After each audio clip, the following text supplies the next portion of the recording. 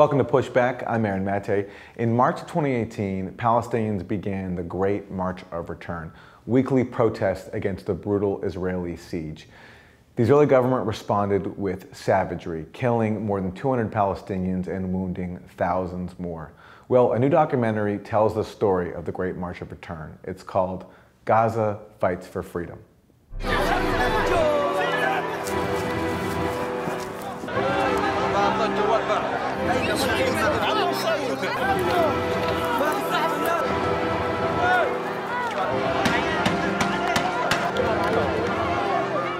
مآن الأوام ما كلهم قاعدين في العالم كله قاعدين وبتفرجوا علينا، كل واحد مرتاح. احنا عندنا حصار، لا معابر شغالة ولا دنيا، وين بدهم يروحوا؟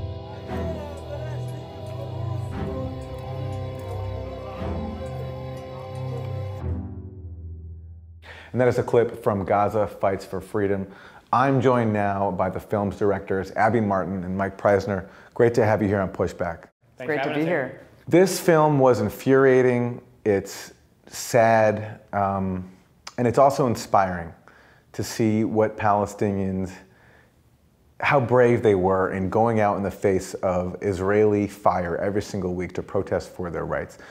The footage you have is also just stunning. Talk about, first of all, how this film came about. Sure, Mike Preisner and I, who co-direct and produce the Empire Files as well, which was a weekly investigative series looking at issues through the lens of U.S. empire.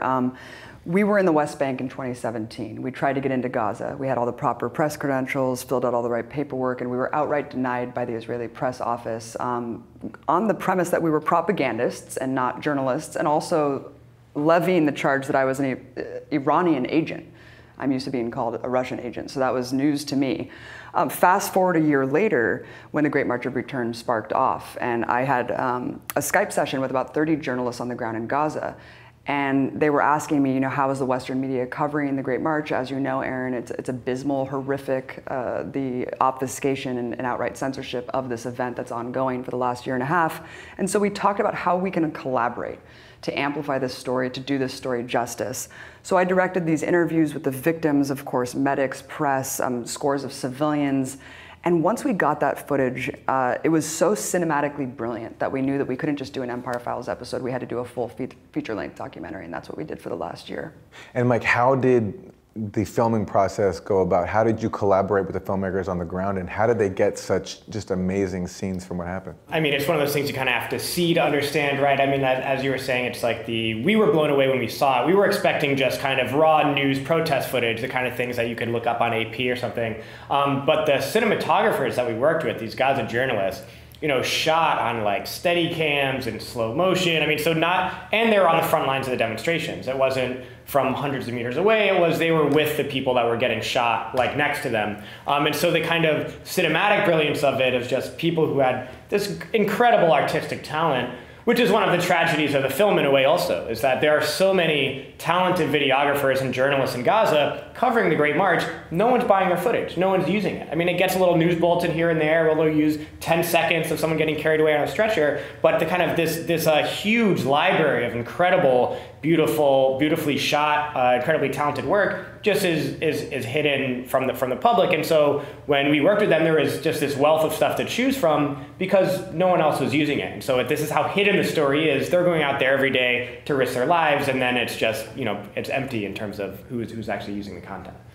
Abby, give us a sense of just how heroic this struggle was. I mean, for years there's been talk among some Western pundits about where's the Palestinian Gandhi, although meanwhile in real life, Palestinians have been struggling for their rights for decades now, all of which has gotten ignored. But here you have this organized attempt to go this nonviolent march, everything that Palestinians are supposed to be doing in the eyes of the West, and they do it, and they get met with such brutality by Israel.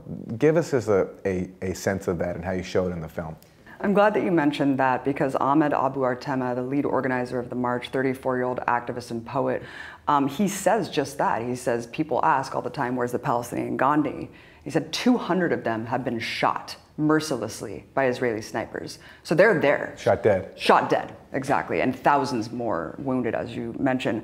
The heroism is unmatched, I think, anywhere in the world. The fact that you can go out there so courageously, knowing that you are risking your life to just make a symbolic action. I mean, hang a flag at this militarized partition fence. I mean, not a border, of course. This is a militarized fence that's partitioning Gazans from the lands that they were ethnically cleansed from. So Ahmed clearly explains in tweets that kind of sparked off this whole movement, Aaron, back in January and February of 2018 before the Great March. He says, what would happen if we peacefully crossed the fence, pitched tents akin to Occupy Wall Street in the empty land right across the desert to call attention to our struggle as refugees 70 years later? It was always meant to be a symbolic action.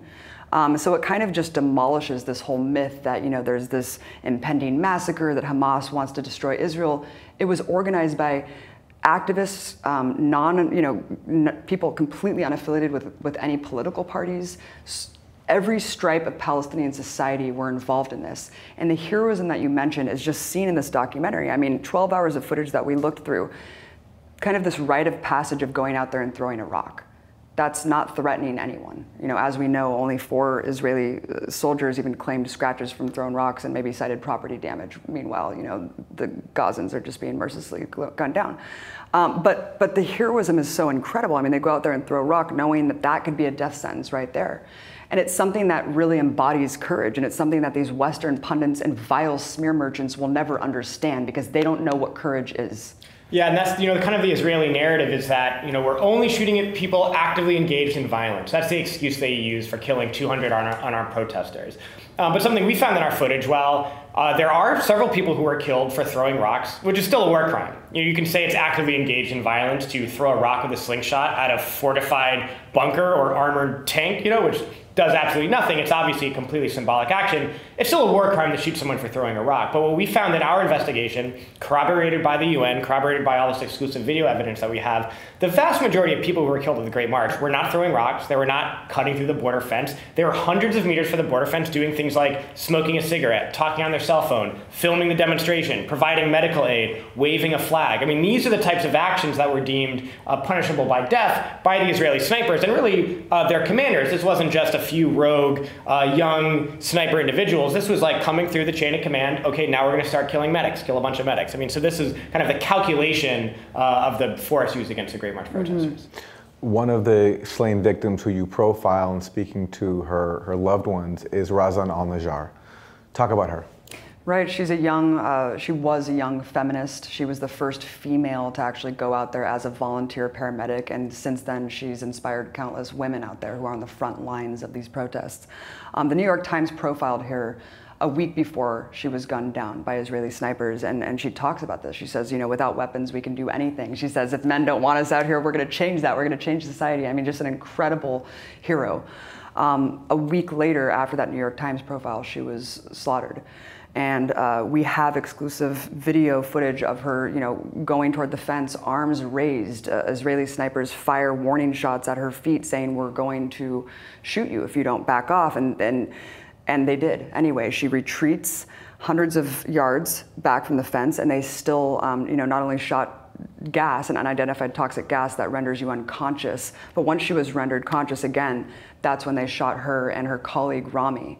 And unfortunately, she passed away that day. But Aaron, the most tragic part of all is there was no atonement and no apologies from the Israeli government for this. After international outcry over her death, they released a video, a propaganda video actually slandering her and calling her a human shield, maliciously editing this video that she did with Turkish media where she says, I'm a human shield on the front lines to save the wounded and injured. And they cut it right when she says, I'm a human shield, and they said, paramedics are used as human shields by Hamas.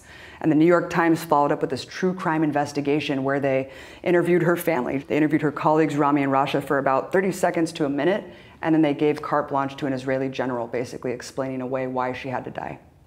Yeah, Mike, one of the most maddening parts for me is seeing how the media propaganda war plays out, and to see how, on top of what Israel and its spokespeople say, even what Western pundits say about Palestinians, about how all this being a front for Hamas and an attempt to attack Israel and endanger its security. I'm wondering if you have any thoughts on that, just the contrast between the ways Western pundits speak about these brave people and the reality on the ground. Yeah, it's interesting because, we've been through several Gaza wars, right, where we could call them wars, massacres, where, 2008, 2012, 2014, where Israel mercilessly bombed civilian targets in Gaza in 1 2-month period, killing, close to 2,500 civilians, over 500 of which were children, pretty much all of them non-combatants. But in all of those wars where there is, and on those side of those, there's almost zero civilian casualties on the Israeli side of these so-called wars.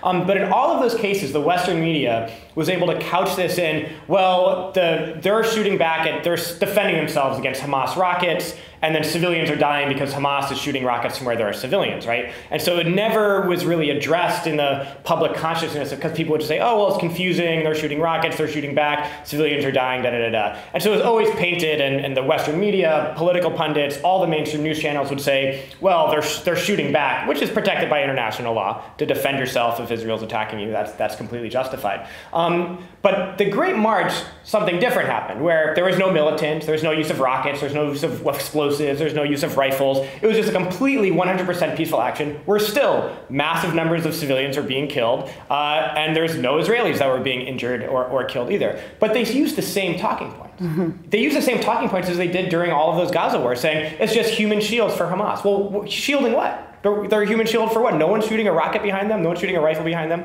So it's interesting to see with this that they did everything, as you said in the beginning, that they've been told to do. Lay down your weapons, do everything totally peacefully, and ask for your rights in a totally peaceful way. They did that. They were still killed for it. And then the Western media and media pundits still go out and use the same exact talking points they were using when they were being massacred by bombs just years earlier. And also just the slick Hasbro operation. We try to show both sides in the documentary, Aaron, because a lot of people say, oh, where's the other side? The Israeli side of the story. We did show that, and it's a slick Israeli propaganda arm.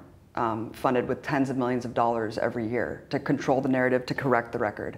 And that is people who look like me and Mike and who speak English. And they're talking to an American audience. And they're using the most embarrassing propaganda points that everyone's a human shield, that no one has independent thought, and just demonizing 2.2 million people. I mean, this is a war against children. We have to keep in mind that half of these people living in Gaza are kids. And to have Barry Weiss, people like that, and Bill Maher, who claim that they're liberal, going out there and say they planned this to be massacred, Israeli officials actually having the audacity to call it self-genocide, that they want telegenically dead Palestinians to be piled up on television, is absolutely atrocious that this is being believed in 2019. Right. Like something like 35 or more children were killed by Israeli snipers. I mean, small children who were looked at through a sniper scope, clearly see they're a child, unarmed, and were shot and killed by Israeli snipers. The only defense after that is that, well, they wanted them to die. The kids wanted to die, and their parents sent them intentionally to be killed, because then they can say, oh my God, war crimes are being committed against us. That's the only defense that they have. Of course, that's not true, and it's such a sick and racist thing to say that a people would intentionally kill their children just for not even getting a media story about it. But even if that was true, let's say, for example, they did do that, you still can't shoot a child, and it's still a crime to shoot a little child who's unarmed. You know what I mean? It's like, even if they fell for this trap by Hamas of shooting this child, it's still illegal, and still needs to be accountability in international courts for it. Yeah, and the violations of international law that you showcase, I mean, killing civilians, killing children, infringing on people with severe disabilities that Israel has caused. Talk about that. Mm-hmm. Right, and we show some famous cases. Abu Salmi's legs were amputated in an airstrike in I think 2014, and he was gunned down. He was directly targeted in the torso and killed outright by Israeli snipers. So that was a famous case of a disabled civilian. Many others were on crutches from previous clashes with Israeli forces, so injured from Israeli forces in the past, and then also gunned down by snipers, which of course is a violation of international law. And Aaron, you mentioned the construction of international law is really the premise of our documentary, because it proves with exclusive evidence incontrovertible war crimes being committed. And this is not only the direct targeting of children, disabled press, and medics, this is also the use of exploding bullets, which are a violation of the Hague Convention over a century ago. This is also the violation of the Chemical Weapons Convention. I mean, the use of unidentified toxic gas that renders you unconscious. that Israeli officials are using basically to have battle-tested weapons that they can then go to weapons expos and say, yeah, we're testing these weapons on a caged population, and then just brag to other weapons contractors to buy them. So it's war crimes after war crimes after war crimes. And what we try to prove is that everything Palestinians are doing is within the confines of international law, justified and necessary. And everything that Israelis are doing, the Israeli government rather, is illegal and criminal. And doing all this with American support. One of the things you point out in the film is the American tie when it comes to the weapons that are being used against the people of Gaza.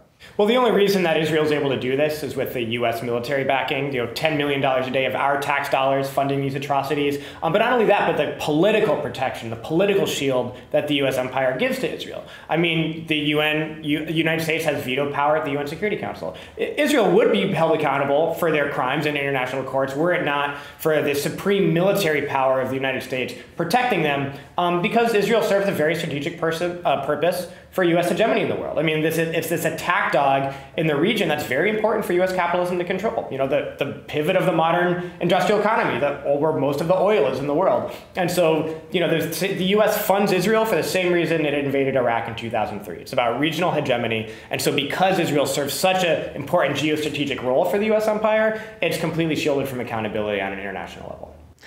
Let's talk about Hamas for a second. They are still in charge of the Gaza Strip.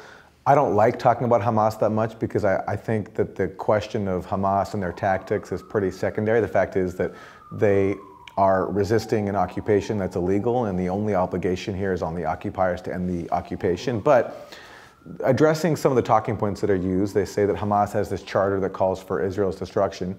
You actually address this in the film.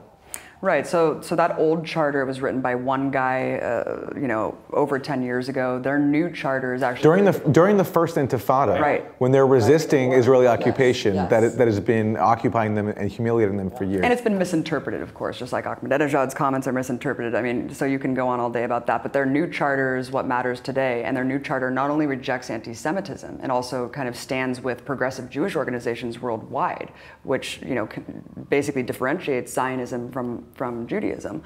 But they also clearly distinguish that a national consensus among Palestinian society is the two-state solution with the pre-military occupation lines of 1967 to be a formula of national consensus. And I think that's really important, even though we support a one-state solution, and I know that a lot of Palestinians do. It shows that they're willing to negotiate. And it shows you that, when compared to what the Israeli ruling authority, what the Israeli ruling coalition says, that they are not accepting a Palestinian state, that they have dismissed that idea and kind of laughed it off for decades. And so when you compare the two, again, the propaganda kind of becomes deconstructed, and you're like, wait a minute, Hamas is willing to negotiate this, and Israelis are not. Right, if Israel's justification for committing these crimes is, well, they don't recognize Israel's right to exist, they explicitly don't recognize Palestine's right to exist and Gaza's right to exist, Mm-hmm. So, but another thing we try to point out in the film also is that part of the Israeli propaganda is to paint all of Gaza as Hamas, and a caricature of Hamas that wants to kill all Jewish people, murder all Israelis and take over the entire country, and not live peacefully together side by side. But what we try to show is that Gaza is like any other place. It's like America. It's like any other country you go to. There's a variety of political opinions. There's people who are to the right of Hamas. There's people to the left of Hamas. There's quite vibrant political movements and organizations. There's a pretty vibrant socialist movement in Gaza, and socialist organizations and socialist militants. And so these are all just different it's a political mosaic, just like you would expect any place to be. And to try to define, and that's what Israel has used as a justification to kill any civilian and to maintain this blockade that is torturing every civilian is, well, they're all Hamas. Well, you can't look at could you say that the United States is all Trump people because Trump is our president? Absolutely not.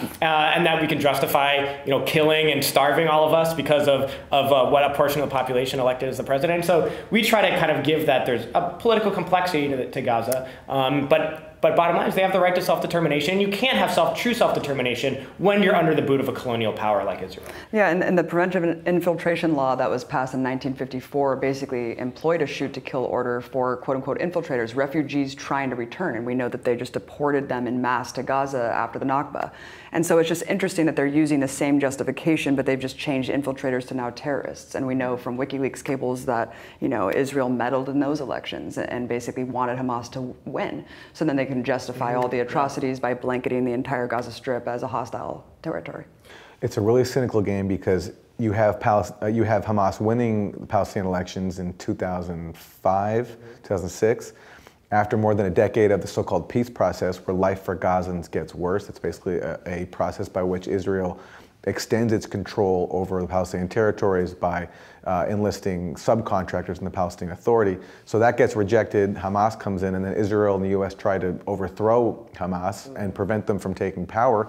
And when that happens, people are going to resist. And so people are going to unite behind the leaders of yours that the colonial government is trying to undermine.